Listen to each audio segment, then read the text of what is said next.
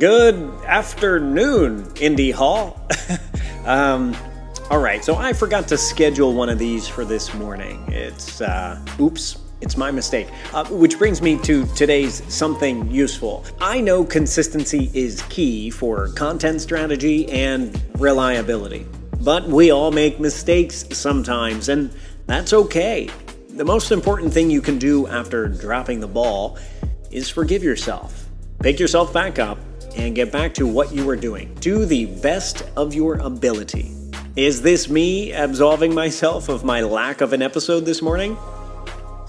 Yes. Here's something less useful.